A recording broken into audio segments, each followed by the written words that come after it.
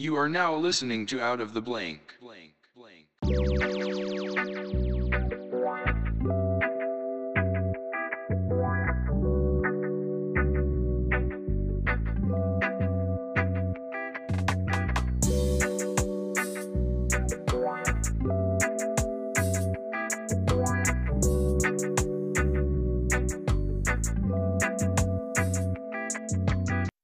Welcome to another episode Out of the Blank podcast. He's back again. It's the other brother, the brother with the best facial hair in the business. I don't know why Rob doesn't have a beard, but Tristan, what is up? It has been a while. It has, man. I don't know why Rob doesn't have it either. We keep telling him to groom it, and he's like, "Nah, I'll just shave it off." I'm like, "Come on, man. I Just swear get to it done." God, all three of you guys are triplets or something. You guys look so similar. Well, I guess that's why we're brothers now, right? What has changed since the last time we talked? It's been over like a year and a half. Honestly, I changed jobs. What are you doing now? So prior to this, what was I doing before? Wow, I've completely forgotten already.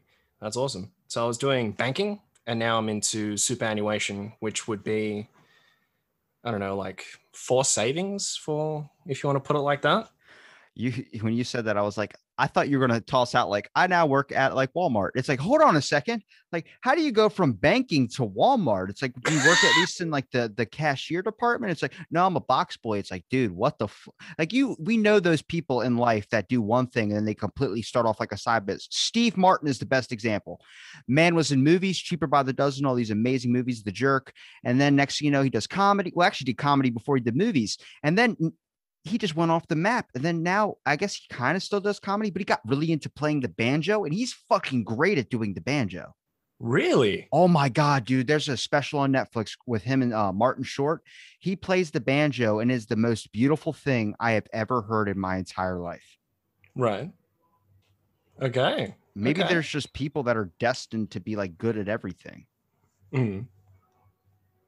Definitely, yeah. That's so interesting. Steve Martin and the banjo. I don't think anyone can top that. Can you imagine jumping from like, I just did Father of the Bride.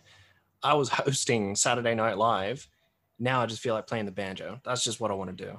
I look at that like someone out there is looking at them like, why the fuck does this person have all the talent and ability in the world? And I can't even know. I don't even know how to do origami. Like there are some people out there that can't fold a fucking napkin to save their life.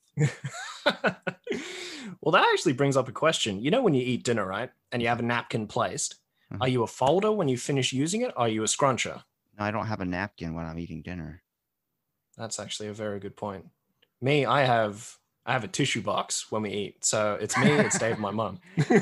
Do I have a spoon, one for soup and one for cereal, then another smaller one just to be pretentious? I don't know.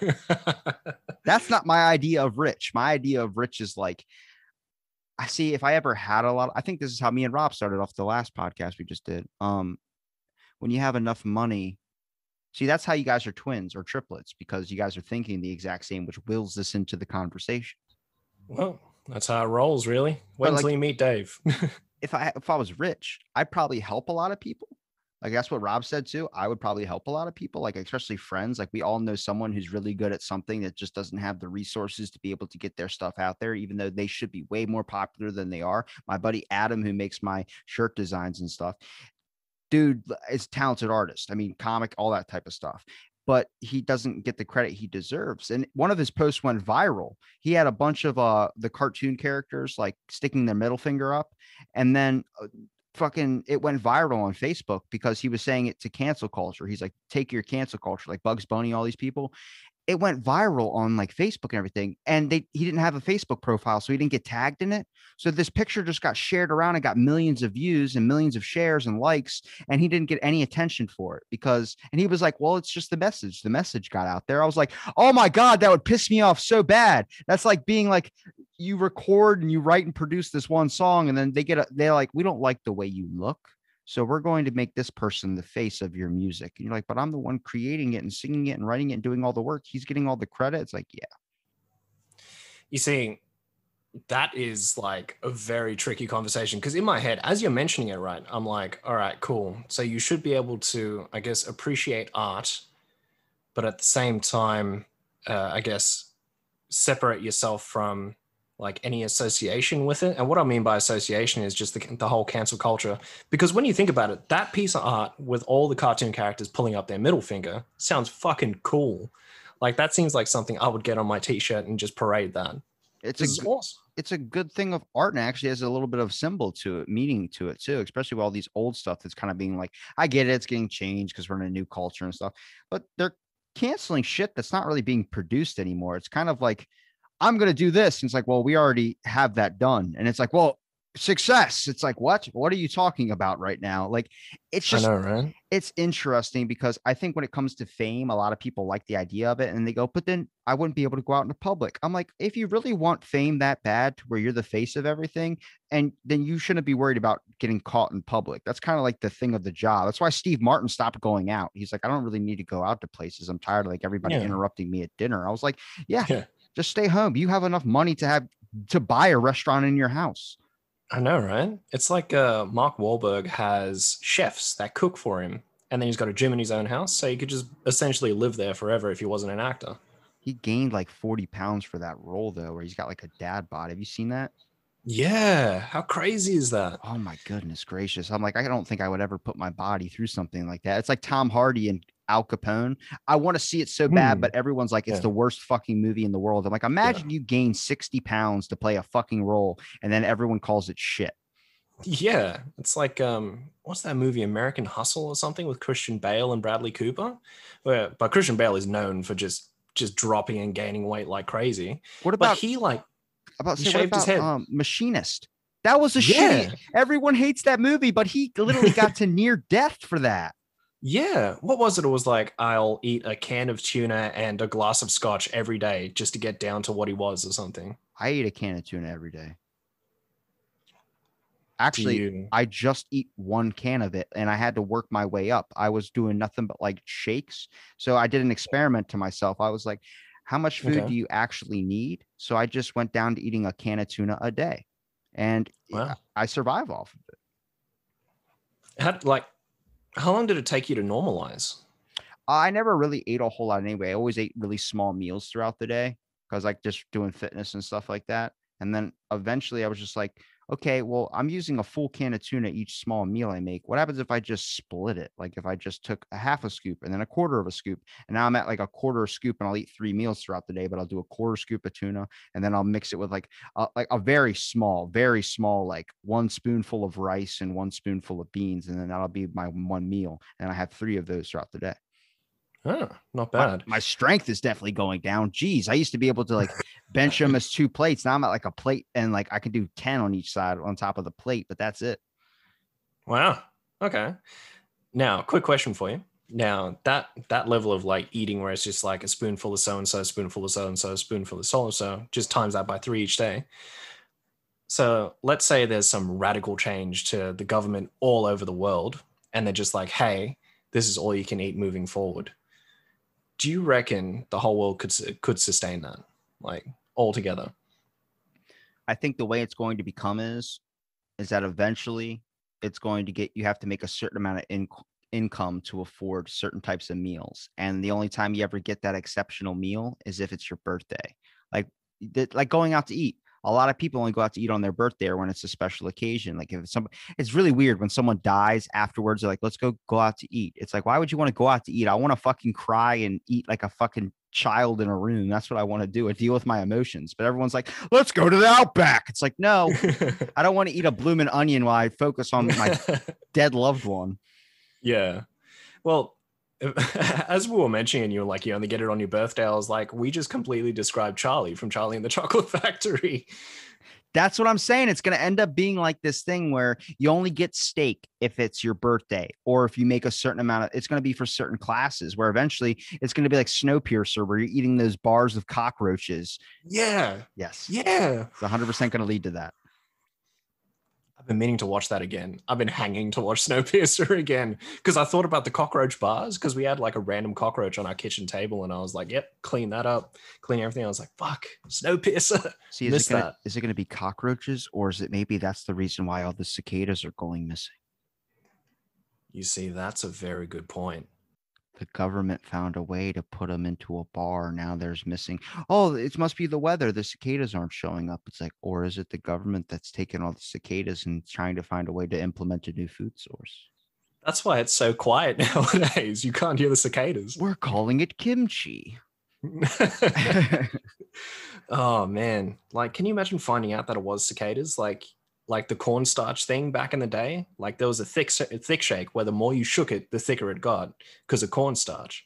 Now, can you imagine if they had something similar to that with cicadas? That's like AIDS candy back in the day. Yeah. There was a weight loss candy and they called it AIDS candy. And they completely stopped that after a while. They were like, oh, wait a minute. This is like really, really bad. Yeah. Far out. If they were still around now, they would be the ones getting canceled.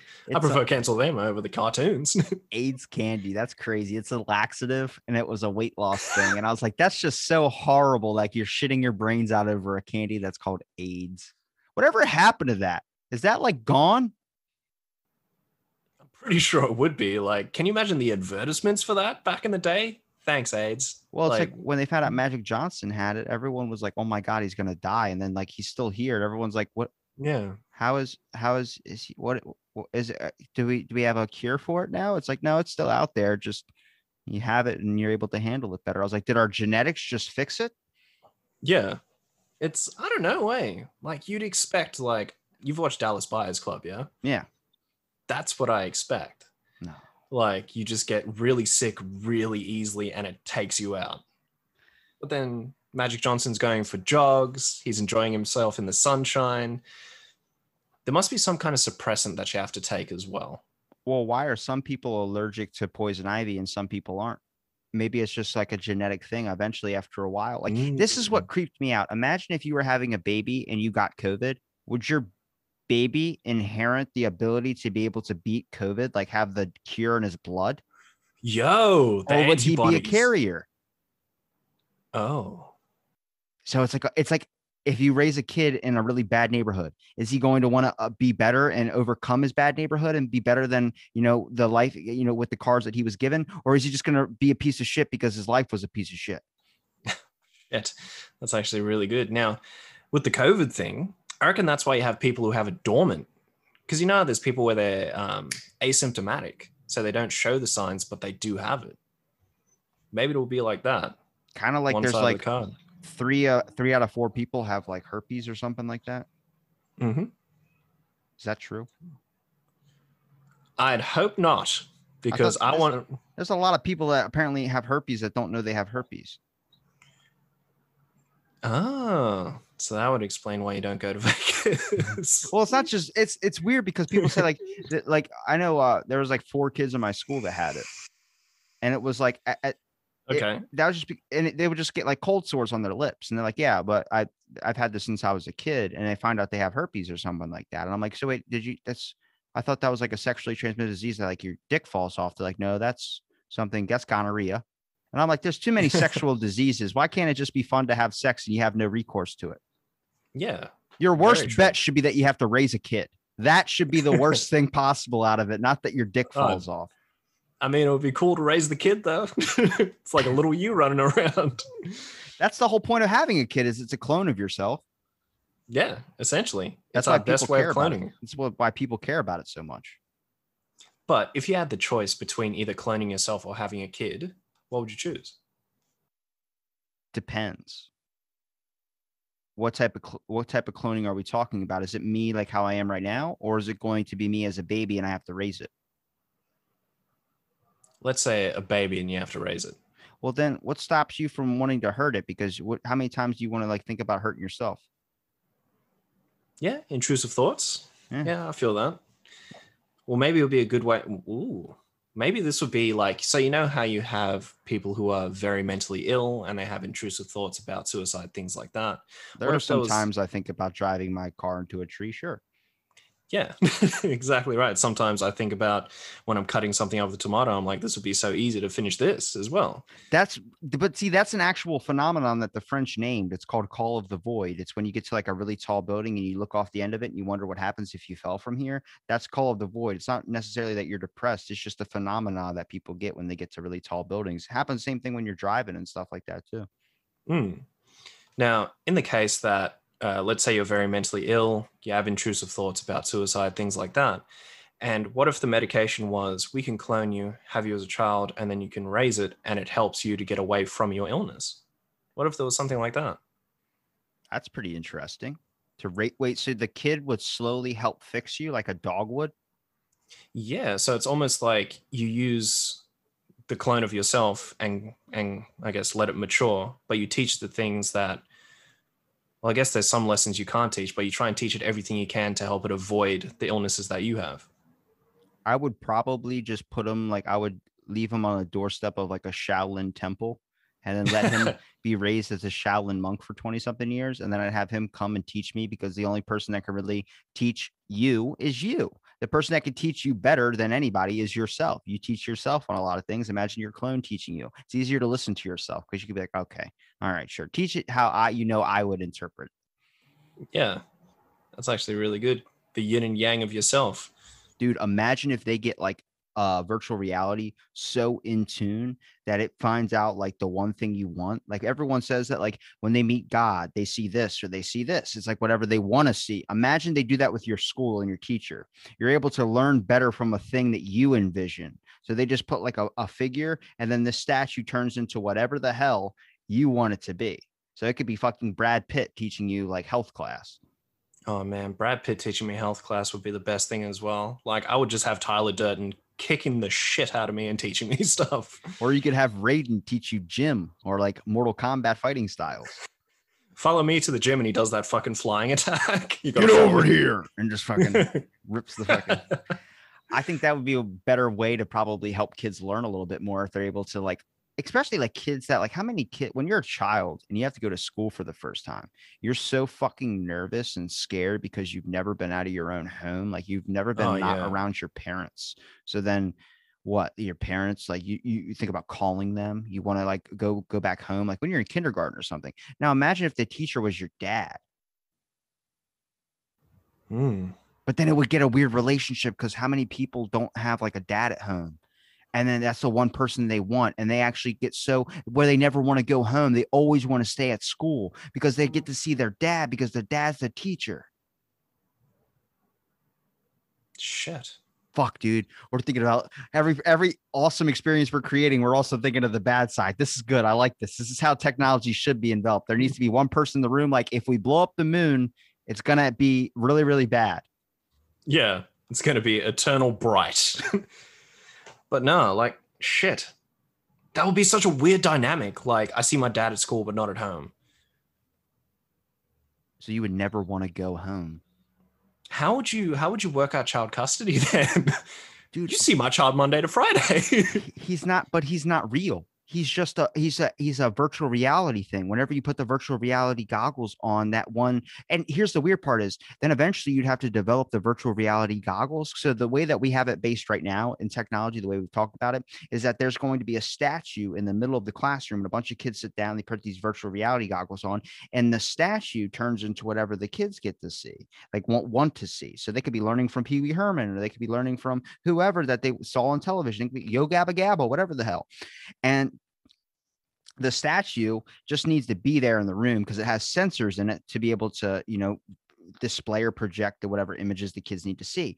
But then eventually you'd have to develop the goggles to work without a statue, or you'd have to let the kid take the fucking statue home, like when they have a class pet, because eventually the kid doesn't want to leave school because this is the only time he gets to see his dad. And his dad died in a car accident before he was born. So this is the kid that gets to spend time with his dad and build a relationship by going to school, never wants to leave the school. Then eventually you have to send him home with these glasses after you've developed them for him to be able to put them on in his room and be able to see his dad anywhere so he can actually still spend time with his dad. How many people would never want to take the glasses off?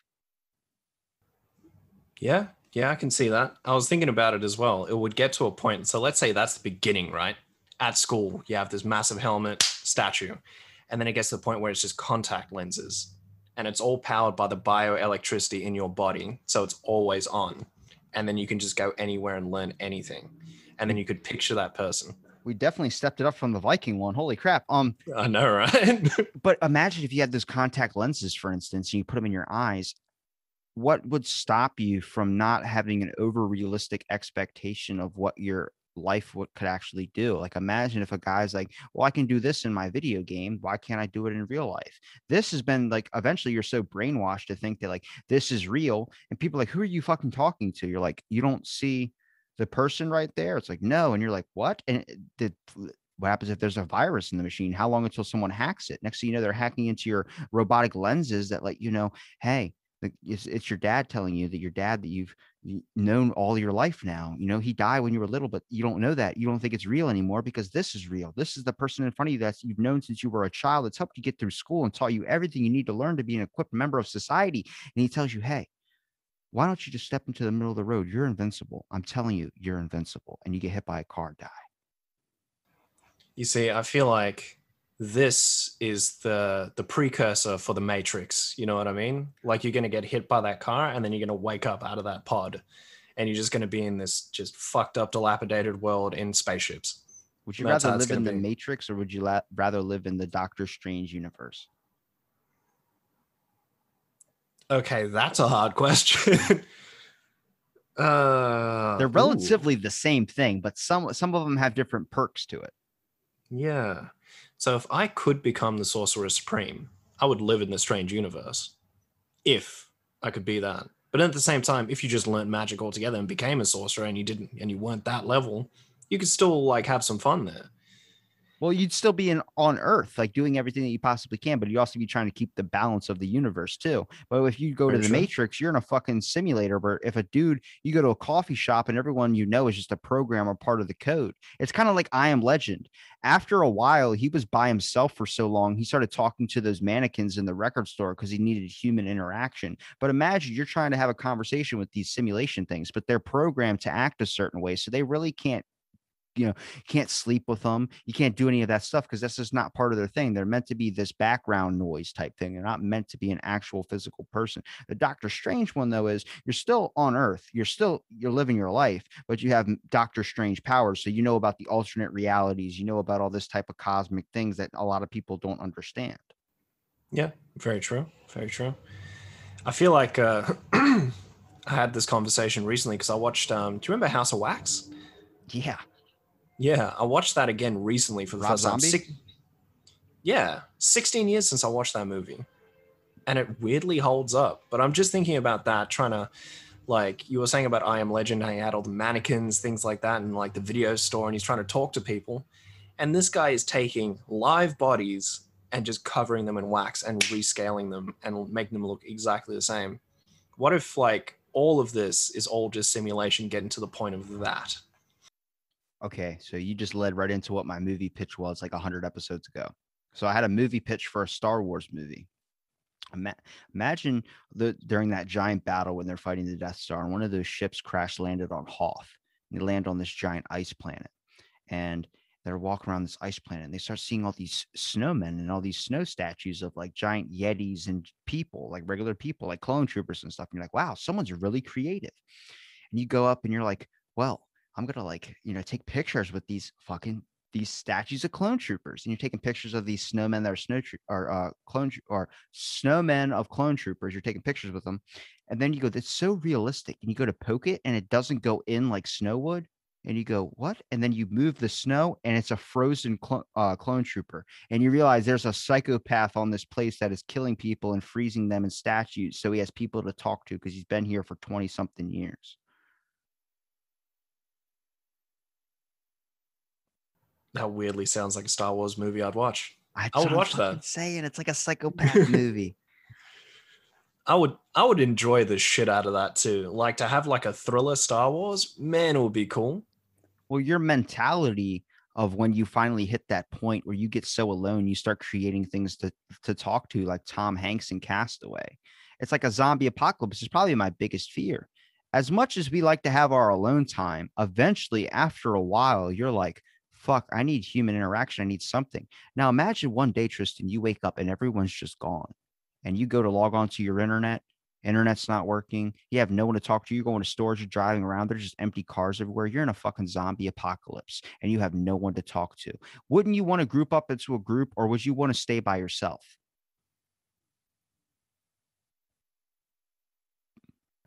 I actually don't know.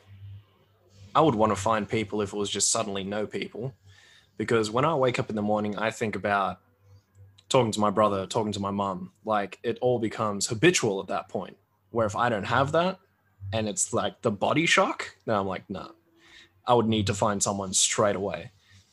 I had a really intense dream and it's kind of scared me of the zombie apocalypse because I think I was around the third season of The Walking Dead. So it was a while ago, but I had this dream that was so intense where I woke up from it and I was like, I would never survive the zombie apocalypse because just so much happened where imagine you're by yourself.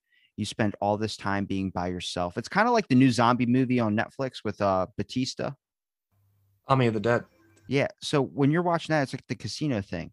You don't know going into it that this is going to be your last moment. You think you got an expert team with you that's going to help you survive and you're going to make it for as long as possible. And then what happens one day? They just like something happens, they run down a corner. One of them has to shoot you in the fucking foot and you have to just die while they go and get out with their lives. You know, there's a moment where like you're looking for people in a zombie apocalypse, but wouldn't you just want to try and barricade yourself with as much supplies as possible and hope to God you never have to go out into the world and try and experience this type of thing? And then eventually, after what, 2 years of being isolated, you just go, I can't do this anymore. I'm going to risk it.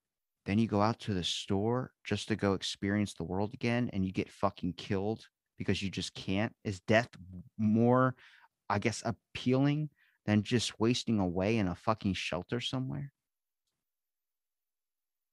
Yeah. Shit. See, I don't know. I've been having a lot of moments recently where it's just like I visualize myself in a bar and it's packed, but it's almost like I've never been to this bar before, but I can describe the bar to you one for one. So it's just like this bar is so far that you can't even see the end of it on the left side. And there's 8 bartenders. And then there's all those circle tables with just normal sitting stools around them on the right side. And there's 2 rows of them all the way to the end. But then it's packed with people. I'm sitting down, enjoying myself, having a drink. And then altercations happen. And I'm looking around like, what is going on here? And maybe this is why I'm so into talking about the Matrix as well, because I just simulate everything in my head and wonder what I'm going to react to. So it ends up being like, a man and a woman having an argument and I end up fighting the dude. And I'm just like, what goes on from here? Like, do I get out? Do the police get me? Am I the one that gets charged? Is he the one that gets charged? And you start thinking of all those hypothetical avenues that could occur in this one place. And I'm worried that I'm going to find this bar in real life. That's kind of how I am with every interaction I have in my everyday life. I have like multiple scenarios running into my head. Like imagine there's a scenario where you met this girl and you think she's amazing. Then you say, hey, how's it going? And then that just solidifies that word that you said, hey, how's it going? Just solidifies the relationship of being friends in an alternate timeline. And then there's a timeline where you're like, how are you doing? And then next thing you know, that leads into a relationship or something like that. And it goes down this timeline. It's like, how many things have you said that could have been something completely different that kind of might have changed your life for somehow just be so uniquely different? Just one word can change everything, huh? I feel like that's how it is a lot of times too. Like even that one day where you're like, because all right, so I think this was like a year or so back. I thought I had like we get our schedules weekly.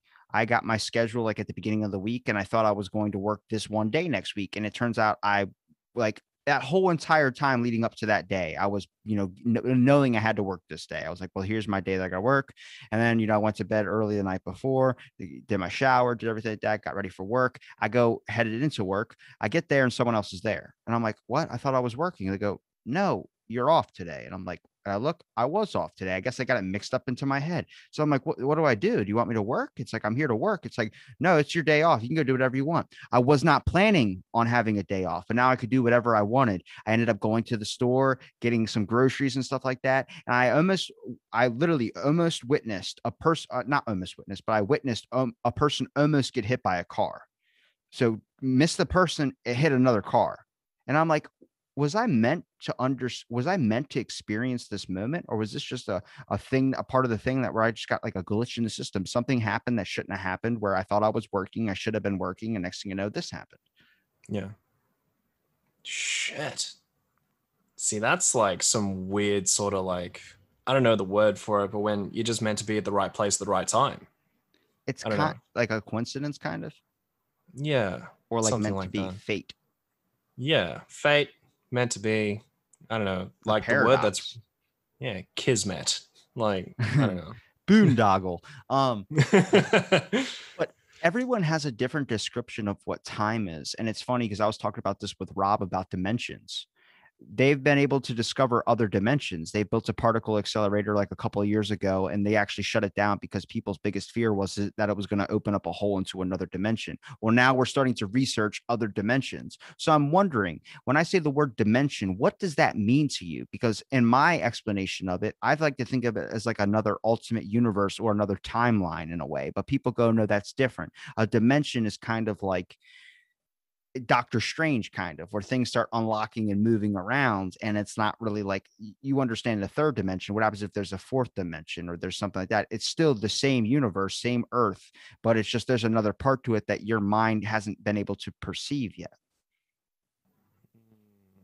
Yeah, definitely. So when I'm thinking about dimension, I'm thinking like I'm just going to walk through something like Doctor Strange, where it's an invisible wall, but it's something like The Simpsons, where raining is just donuts falling from the sky or something like that.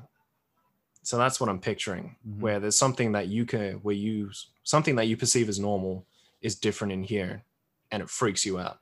Like, what if there's a dimension where you could never grow a beard, or you could never grow hair in general? What if you're just like a grown, smooth person all your life? I think my beard's gotten thicker since the last time you were on. Mine is, I need to trim mine. You definitely changed whatever room you're podcasting in. So Rob and I don't live together, so this is just me in my room. I'll say last time I podcasted with you, there was no door that was right there. Yeah, I've changed the angle of my camera. So I stream on Twitch as well. So Look at that memory, bro. Look at that memory. It's very good. You're a Twitch streamer. What do you play? Mostly Destiny 2 and Rainbow Six Siege.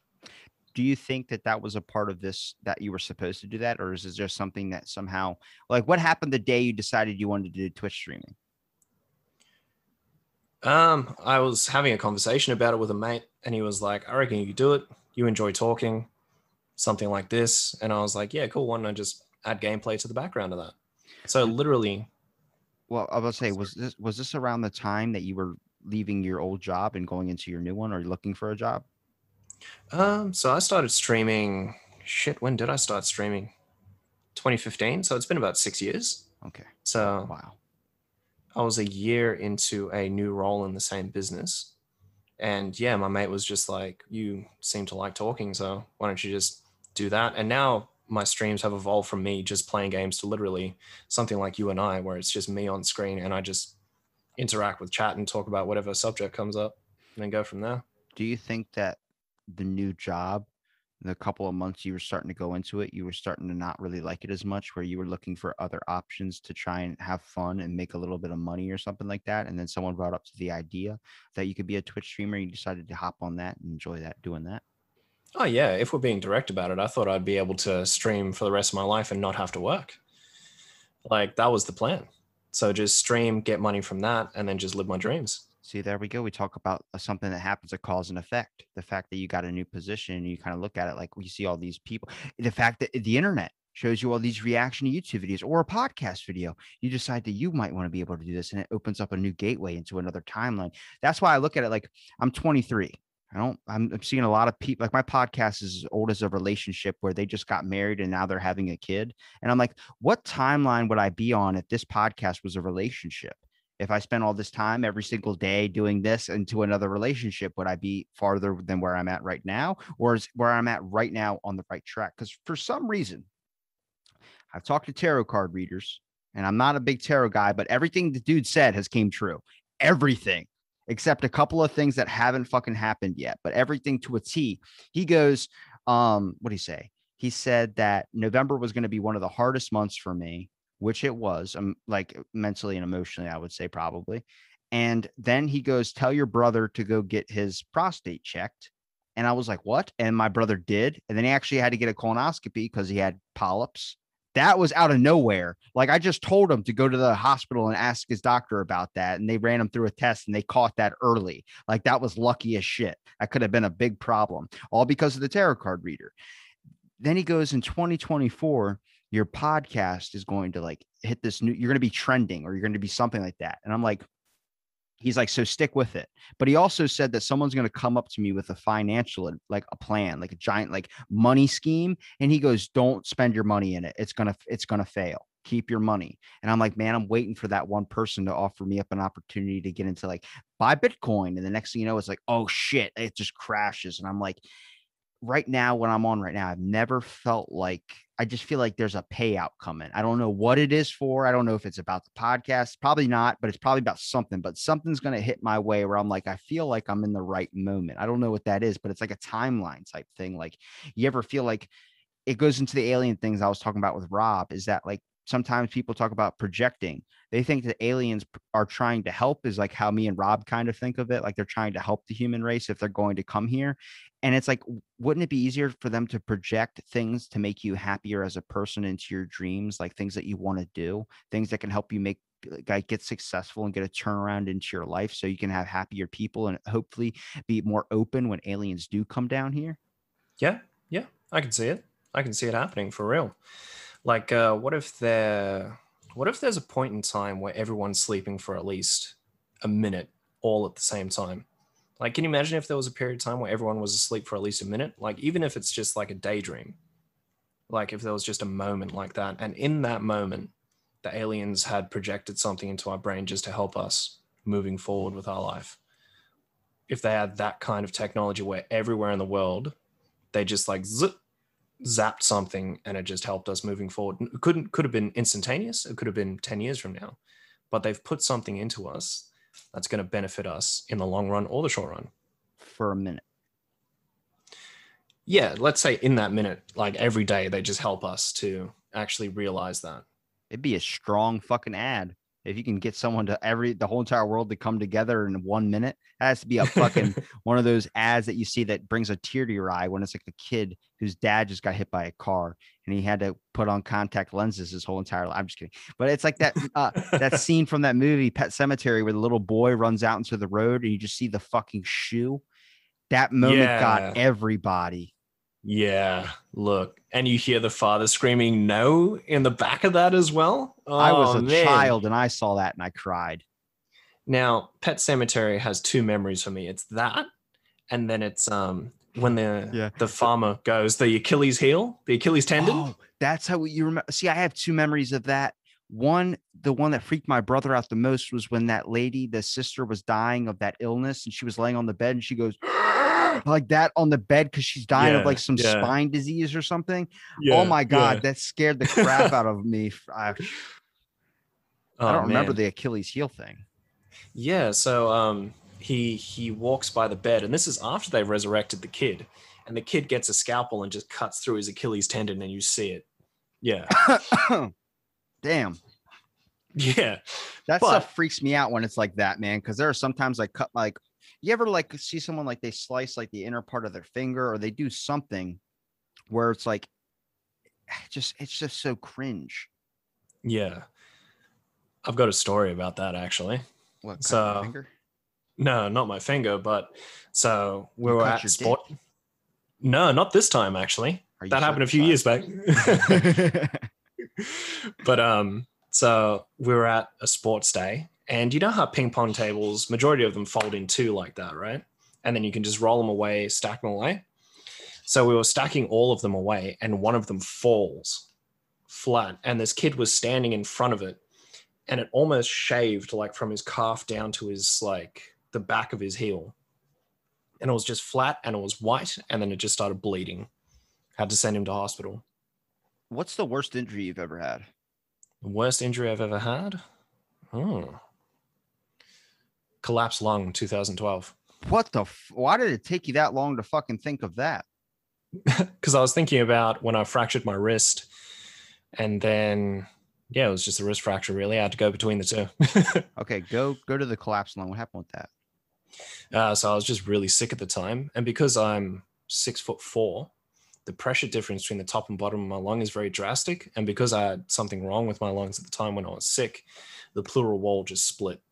And I started feeling this intense pain when I was walking home. Got home, lit up a cigarette, took a drag, and it just hurt. I'm sorry. Yeah. If your lung hurts, the first thing you do is go for a cigarette. Like maybe you're going through an addiction withdrawal. Well, maybe I thought just maybe I'm just out of breath because I don't really practice cardio all the time or exercise on a regular basis. I was like, maybe it's just that, because I did run up that hill and then do like a little jump, like when Anchorman, they go to buy new slacks and they do that little yay. So what happened with that though? So I felt the intense pain and then it started getting worse. Called up a paramedic. They came through and they checked the side of my chest and they were like, we can't hear your lung at all. And so at that point, I'm already freaking out. I'm trying to control my breathing. They take me to the hospital, find out my lungs collapsed, and it's collapsing inwards and it's pushing on my heart. And they're like, it's almost to the point where it's going to crush everything. So they have to do this emergency keyhole surgery in the side. I've still got the scar for it.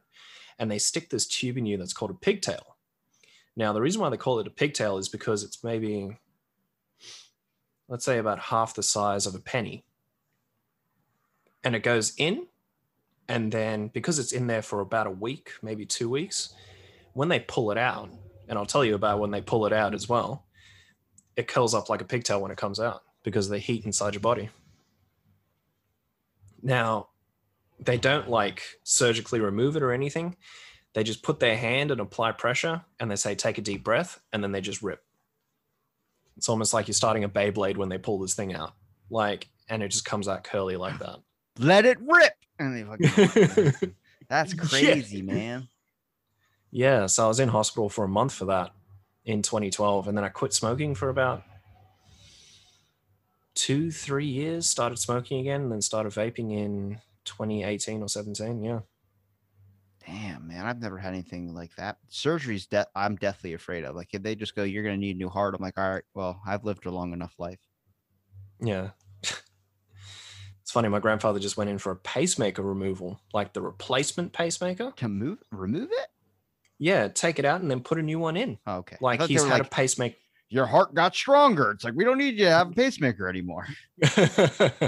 I wish, man. I wish. But yeah, because he's got dementia, they had to do it with like local anesthesia or something like that. And then it was just open heart surgery, replace the pacemaker, put it back in. But because of the local anesthesia and dementia, it affects you. So they've just been keeping an eye on him. And it's been like just learning about that medical stuff and then learning about hearing aid batteries at the same time as well, because he needs to get them replaced. Did you know they sell hearing aid batteries at Costco of all places? Like you can just walk in and say, I need a size 9. You could probably see a CVS for it too. There are so many like batteries that like the really small circular ones where I'm like, what the fuck is that? And they're like, oh, this goes in certain electronics like a Furby. I'm like, so you have specific batteries for a Furby, not just any Furby. The collector's edition from 2004 uses different batteries from the collector's edition from 2002. I'm like, no shit, really? Tell me more about Furbies.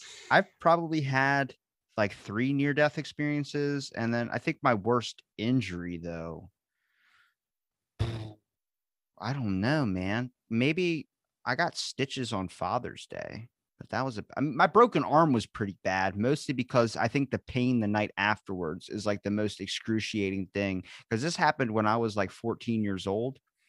No, way before I was 14. I think I was probably like 10 or 11 when I broke my arm. So I was on a trampoline and I have an older brother. And they decided, hey, the trampoline had no net. So he's like, I hop on it and he's like, it'd be cool if we put the sprinkler under the trampoline and see if it shot up through the thing. And it's not one of those, like the ones, the sprinklers the kids run through. It's like a fucking one you use for your lawn that shoots on golf courses to hit like a way out in the back. So it hits hard as shit. It can like take paint off a wall. And he put it under the trampoline and the thing started shooting me in the face, in the eyes. And I went to move and my brother would turn it as like playing around. He didn't want me to get hurt. And I went and I stepped and I jumped back and I fell off the trampoline. And the way I fell was my arm was twisted and it went and I cracked and landed right on it. And I was so little. And I was like, if my brother hit me, I would start like crying or something just to get him to stop. And because he's older than me by like 4 years. So he's big. It's always better when you're the older brother. You beat the shit out of the little one. Especially because you're basically a god. It's like going into a kindergarten class. If none of those kids listen to you, just fucking make them. It's weird though, because they'll dead weight themselves. You like go to like pick up a toddler to get them to stop yelling, and they'll just dead weight. And you're like, God damn it, like fucking work with me. I'm trying to get you to nap time. He's just dead weighting himself. But I remember I broke my arm, and I was freaking out, like screaming. And I was at my neighbor's house because he was my age, and my brother was there too. And he just was looking at me. He just goes, "Get up, you're faking it." So I was crawling back to my house a whole street away. So like a good long fucking walk back to the house. And I'm crawling across the lawns trying to get home, like army crawling, because my arm hurt so bad I couldn't stand up. The pain was too much. I'm a little fucking kid, man. And he's like kicking me, telling me like, "Get up, you're faking it, get up." And I run into the house, and my dad had literally just got home from work, and he just looks over at me. He goes, "Oh my God." And I'm like, "What?" And I didn't notice, because I was too busy holding my arm and keeping my head up, that my arm was like just rubber, like Harry Potter, where his arms like flop around. Oh shit. And my dad's like, "Holy shit." And then he just grabs his sock off his foot and puts it over my whole entire arm and drives me to the hospital. And the whole thing I remember from this was when we're driving there, he goes, "Just look out the window. We're playing I Spy." And we would point out all the things that you would see, like, so keep my mind off of my arm hurting. And we did that the whole trip. And I remember seeing shoes tied up and thrown onto a power line. And that was the first time I've ever seen that. And I'm like, and I ended up researching what that meant when I got older in high school. I was just looking through like Wikipedia, and I found that shoe tossing is what it's called. And it actually is a sign that there's a local drug dealer in that area. Yeah. And it's like, I didn't know any of that type of stuff. So I thought that was interesting. But that's where my mind went when I thought of that. But that, and then stitches on Father's Day, was probably like my two worst injuries besides the near-death stuff. Holy shit. Man, I haven't broken anything, like knock on wood. I've fractured a wrist, and that's about it. I was going down a hill too fast. I came off my scooter, smacked my wrist into one of those stone post boxes, and that was it for me. Yeah, see, this is why I say I don't know if it was the growing pains, because I was so little when I broke my arm. The most pain of the whole entire incident was the night of, where like I had to go to bed after that whole entire getting the cast and everything. My arm felt like it was pulsating, and it felt like, you know, when your bones are growing, it hurts really bad, like the inner part of your bone. Yeah. I don't know if it was because of the broken arm or that I was growing still, and my arm was just fucking ripping, dude. And I was like, oh, I couldn't sleep, man. I had to like, it was tossing and turning. It's like a night when you get no sleep and you're fucking tossing and turning. Like, why can't I get to sleep? And it's like, that was the worst thing of the whole entire experience. Not even breaking the arm. Yeah. Holy shit. Well, how old were you? Like 10, 11? Yeah, 10 or 11. So, yeah, I would say growing pains, because that bloody HGH is just surging through you. So it's probably trying to fix everything so quick. But at the same time, because you're still growing, it's like adding new stuff to it as well. It's like restitching a fucking arm for a teddy bear back. I do remember the doctor telling my mom off to the side, because my mom ended up meeting us at the hospital. She was like, the doctor goes, "Make sure that he doesn't have his arm in like a bad spot or anything when he sleeps, because he's still growing. So like you can have it deformed at that young of an age." It's kind of like when I was born, I had a lazy eye. Like my one eye was off to the side like a lot. And the doctor just takes his finger and pushes my eye like straight. And my dad just goes, "What the fuck?" And I go, Jesus. when he told me the story later, I go, "Did you not say anything to the doctor?" He goes, "What the hell was I supposed to do? He fixed your eye. I can't be like, don't do that again." Like, what the fuck? It's one of those things. I was like, yeah, it's true, man. He did fix my eye. But at the same time, and I didn't know that was a common thing. I brought it up in a podcast, and a guest told me, yeah, she had to take her son, who was like 5 years old, to the doctor, and his eye just starts to wander over, and the doctor pushed his eye back. And she was like, yeah, it's a common thing. It's a muscle in your eye is why that your eyes are like that. And some people are born with a very weak eye muscle. So that's how they strengthen it. Like they'll put an eye patch over it or something, but that's how they strengthen it, is by like, sometimes it's a little weak. You got to push it back. I'm like, damn, this is nuts. The human body's crazy. Yeah. Damn. Eye patch as well. You could literally be a pirate for a little bit. That's fucking cool. Our fucking lawmaker in the States over here has an eye patch. He looks like a James Bond villain. I'm like, who the fuck's electing these people? It's not us. There's no fucking way. Oh, man. Does he have like the cat as well? Does he flip around in the chair when he talks to you? Do you have your phone on you? I was say, look up Crenshaw. His last name's Crenshaw, I think. And you see a picture of this guy, and you're like, oh my God, that guy looks like a James Bond villain. Where am I looking up Crenshaw? Just look Just up in Twitter? look up American lawmaker Crenshaw or American Governor Crenshaw. American Governor Crenshaw. American Governor Crenshaw. Dan Crenshaw? Did he pop up? He's the only guy with an eye patch. Holy shit. He's got an eye patch. You see it? Yeah. He was like at ex special forces or something like that, which makes it better that he has an eye patch. But it's just crazy that guy's like, you see him on TV. You're like, where the fuck are we in a James Bond flick? Right? Like at this point in time, guy's an ex-Navy SEAL. He's got an eye patch. Like he's literally the next person in line to play Solid Snake in a Metal Gear Solid movie. Like that's how it has to be. If you start seeing a person that's elected and they have like a robotic arm, I'm fucking leaving this place. I'm done. I don't want to be here anymore at that point. I'm like, this is just crazy. Like, people wonder, like Bernie Madoff. Oh, I had no idea he was going to run off with all of our money. I'm like, his last name's fucking Madoff. Madoff with all that money. The one dude, Lyndon Johnson, they call it showing your Johnson. That's because of him, because he would take his pants off and show people his crotch. I'm like, guys, it's in his fucking name. Like if they elect someone else, like going to steal all your money, first of all, let's not elect that guy because his name is going to, and his last name is steal your money. He's obviously going to steal our money. And you know, his line in there is going to make a joke about it. And then people are going to elect him because of the joke, because they think, oh, he's such a great guy. He's not going to do that. Give it 2 years. There's only been one person I know that's had a huge scandal against him, and they still reelected him to do his position. And that's Marion Barry. He was the mayor of DC, and he got caught smoking crack on film, and they fucking reelected him. Fuck. They reelected him. Fucking what? His interview skills were amazing. They go, so they caught you smoking crack. He goes, nobody knows what was in that pipe. And I was like, that's like saying you did it without saying you did it. Yep. No, he's right. He was good at his job. Yeah. He Man had a silver tongue. He fixed the homeless issue that was going on back then. He fixed so much shit where everyone's like, gotta reelect him. I don't care if you smoke crack. If you do crack and you're good at your job, I don't have any problems with you. Yeah, that's a good point. If you can regulate and it doesn't affect anything outside of like, working full time, cool. Well, apparently a lot of the drugs that we have, like heroin and all this stuff, the reason why it's so bad and so like corrupting is because it's all like produced through like chemicals and shit. If it's like the natural way of doing it, it's actually not that bad for you. It's like kind of like psychedelics, for instance. It's now becoming very legal. We talked about it with the Vikings, the fly algaric mushrooms and stuff. If you look throughout our history, not even Native American history, there's peyote. If you look through any of these old religions, it's a lot more influence than they lead on and out in the history books. It's kind of like they don't teach you these types of things because it seems like the way that we look at it now is kind of stigmatized, and now psychedelics are being like re-looked at. But the issue is that the government's trying to find a way to tax it and also try and find a way to like put their hand in it. And I'm like, if you do that, then it's going to turn into something bad. You should just keep it natural. But it's so hard because when money's involved, you got to find a way to tax that shit.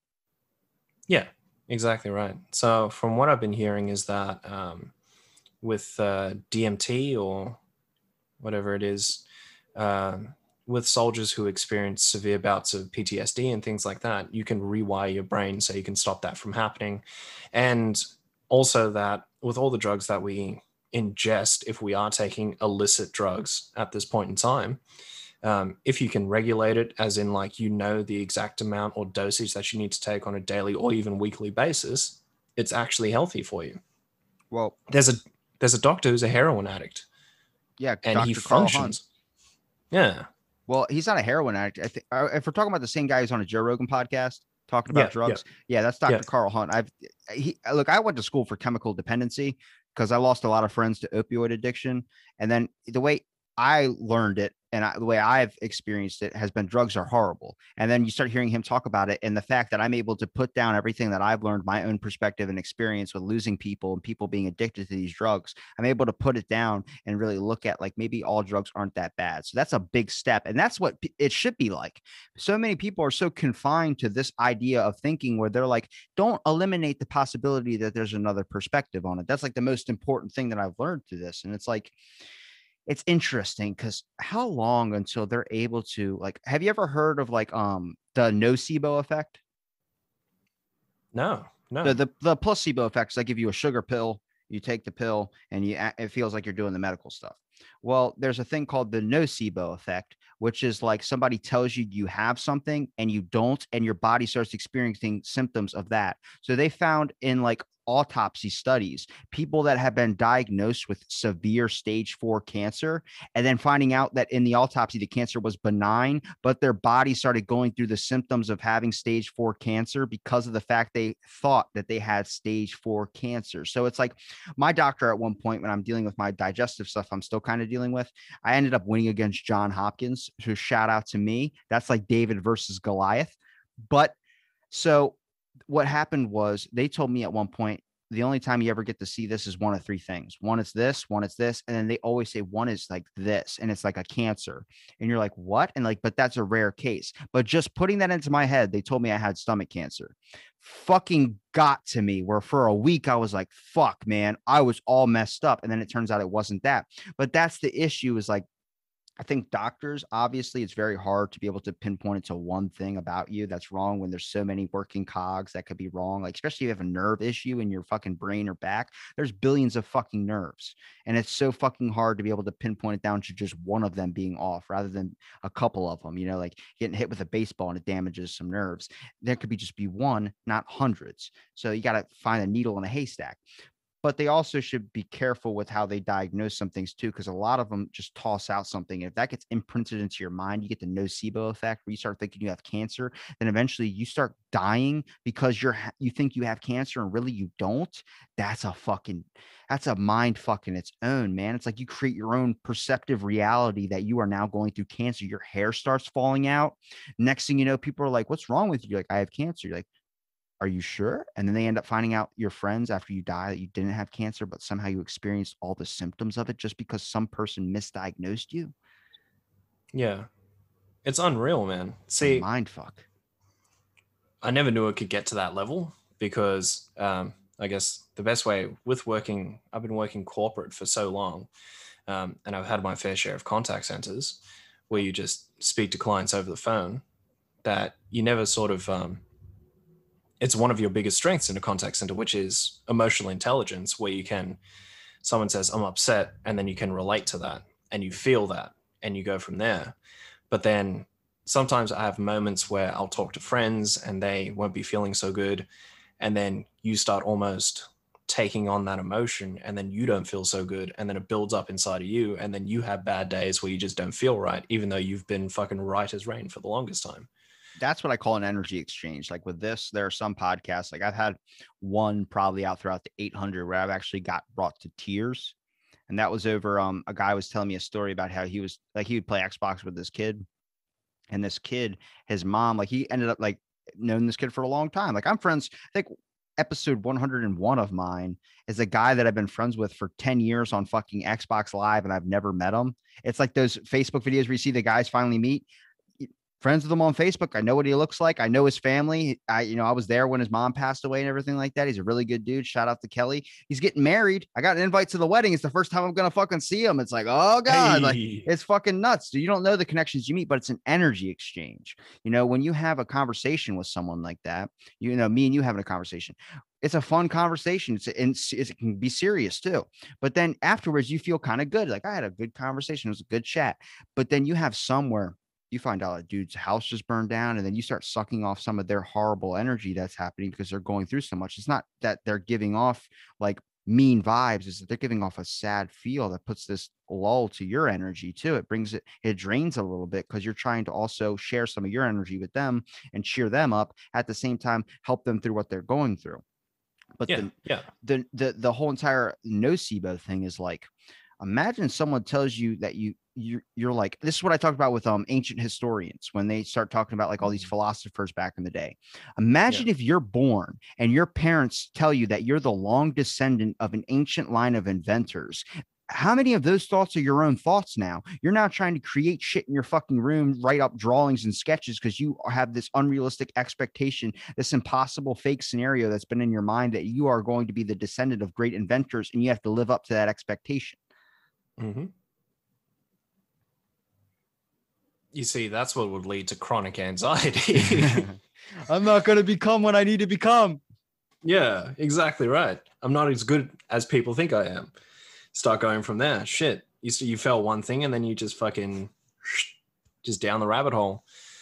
But no, maybe that's how, like, back in the day, ancient Romans, all that, kept their lineage so strong, because they taught them such strong beliefs and pushed them to that point where they could believe it themselves. Well, it's also the type of confidence. Back then, religion was so big. Imagine if you go and you're about to go into war and you go, Ares, god of war, I need you to fucking watch over me on this battle. Ares is on our side. Immediately, you're going to have this more than normal confidence level because you think the god of war is protecting you over battle. You're going to feel like you're invincible and do things with such it's like telling a kid, like, hey, like, you know, just picture everyone in their underwear. You're trying to morph your reality to fit this. That's actually going to give you better confidence. Like when I put on sunglasses, I have immediate confidence. I just feel like I can do whatever the fuck I want to do. It's like Big Daddy with Adam Sandler. Yeah. Julian, where'd you go, Julian? Yeah.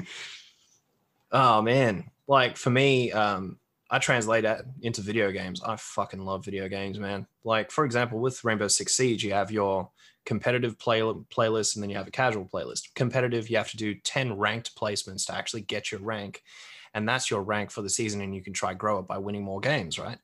In those 10 ranked placements, I can't speak today apparently, I am my most nervous, and I start playing shit in the first 5 and better in the next 5, but it's all dependent on the teammates that I have as well. So I'll try and surround myself with people that'll keep me feeling normal and feeling better so that I can keep going moving forward. You know, you have like reassuring people where they're like, you're really good at what you do, but you just don't believe them. And that's the point I get to where I need to you need to like believe yourself in those points and have that confidence. Then once you do, you start getting cocky, and then you start pushing more and you start doing more things and actually winning rather than losing because you're too like scared. It's also like in Search and Destroy when you're the last one alive and everybody you know is screaming and counting on you to make sure that you can kill all 6 of the other enemies. You're like, oh, fuck, I got too much pressure on me. Yeah. Oh, man. Black Ops 3 days for me, that was Search and Destroy. That's why people jumped off the cliff and shit, because they got too much pressure and anxiety. They're like, fuck it. Oh, man. We still get that in Siege. Like you'll see like 1 versus 5 come up, and then it's just so-and-so has left the game. And then it's just round lost. All those kids with anxiety attacks. That's got to happen more now, where a person just like, I feel like rage quitting back in the day was like people had to get to like an extreme point. Now it's like as soon as someone gets killed, they're like, nope, not doing this, and they just fucking quit out of it. Yeah. Oh no, we're throwing, and then you just leave. It happens all the time because they know that the lobby will get filled again. So they're just like, well, I just stick to Minecraft or Civilization games where I can play by myself and not have to worry about other people fucking me up. Oh man, I just got Civ 6. I'm gonna start playing that soon. Okay, I'm on Minecraft right now, big time. If you get Minecraft, we'll play, because what I did was I always like to play like creative mode, and I like to build a castle on top of a mountain near a village, and then I like to go down and build stuff for the village, like a farm and everything like that. And then when I get really bored with it, I just spawn like billions of birds to where the game just crashes. Okay, that's pretty cool. Now, when have you ever gotten to that point in Minecraft where you just build what you think is what life is intended to be? Like play God? Almost, yeah. I put lava on a mountain and have it crush a whole entire village before, yes. Okay, so we've relived Pompeii. I did try to. I spawned villagers too. That was the worst part. I was like, I'm going to make sure I spawned a few outside of it. Like imagine if Pompeii just happened and you see your whole entire town get crushed and you went out to go get berries and it's not what you wanted to do, but you drew the short straw, and you come back and you see your whole entire civilization get blown away, and you see this giant wall of smoke coming to your fucking face. And you're just like, oh my God, you hide behind a rock and you survive. Do you want to survive or do you want to die? Because your whole family is now gone, your loved one, everything. Yeah. I guess it depends on the person. Like, would you be scared, like stiff that you can't move and you can't make that decision? Or would you be tempered enough to be like, I can make the choice right now between living or dying? Because some people can be scared into living, if you want to put it like that. I don't know. I feel like it's the one person that survived the Pompeii volcano ended up dying not by the volcano, but died by a giant brick of marble falling on him. Okay. So there's like during the Pompeii incident, a bunch of people, they have statues of people that are solidified in ash, like in positions of like trying to stop the blast from coming, like with their hands up, blocking their face. A famous one is a mother that was protecting her child and had her child in her arms holding the things back, and it just solidified her in ash. And it's like a statue. They have like mummies basically. But there was one a guy, and there's a picture of him. His legs look like they're just pointed out of the ground, like someone punched him into the earth, and it's a giant marble brick that just fell on him because during the explosion, a giant piece of like whatever rock flew up in the air, and I guess he was outside of the volcanic, like the ash and the lava part, and it fucking crushed him into the ground where his legs were just sticking out. And I was like, imagine that. You see this volcano thing happen. You're like, thank God I'm out of the town. And then this fucking rock. It's almost like we were saying before about fate or being at the right place at the right time. It just needed to happen. Yeah, no mercy. The volcano knew. Volcano wins. Fatality. Well, look, Tristan, you've given me enough of your time, man. Is there a place where people can find the Smoke and Mirrors podcast? You can find us on Spreaker's our main distribution point. You can find us on YouTube. We do videos as well. Spotify, everywhere else. Major, I guess, streaming services, audio. What about the Twitch? So you can find me at twitch.tv/The Love Movement. The Love All Movement. one word, spelled correctly. Yeah. I like that. Do you try and start like a nonprofit where it's all about give a love, get a love? You know what's funny? I've actually thought about standing outside with a free hug sign, but then you need a busking permit for that, so I couldn't do it. Or you could just make the sign and make that your profile picture.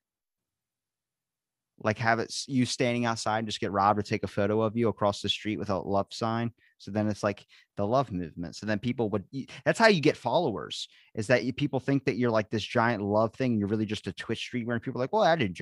It's all right. So there's a weird thing going on the internet right now. So you ever follow a page and then you look and you see like, why the hell is this like a month later or something? You're like, why am I following Trump sucks page? Like, I don't remember following anything political, dude. These pages, I followed a Simpsons podcast page.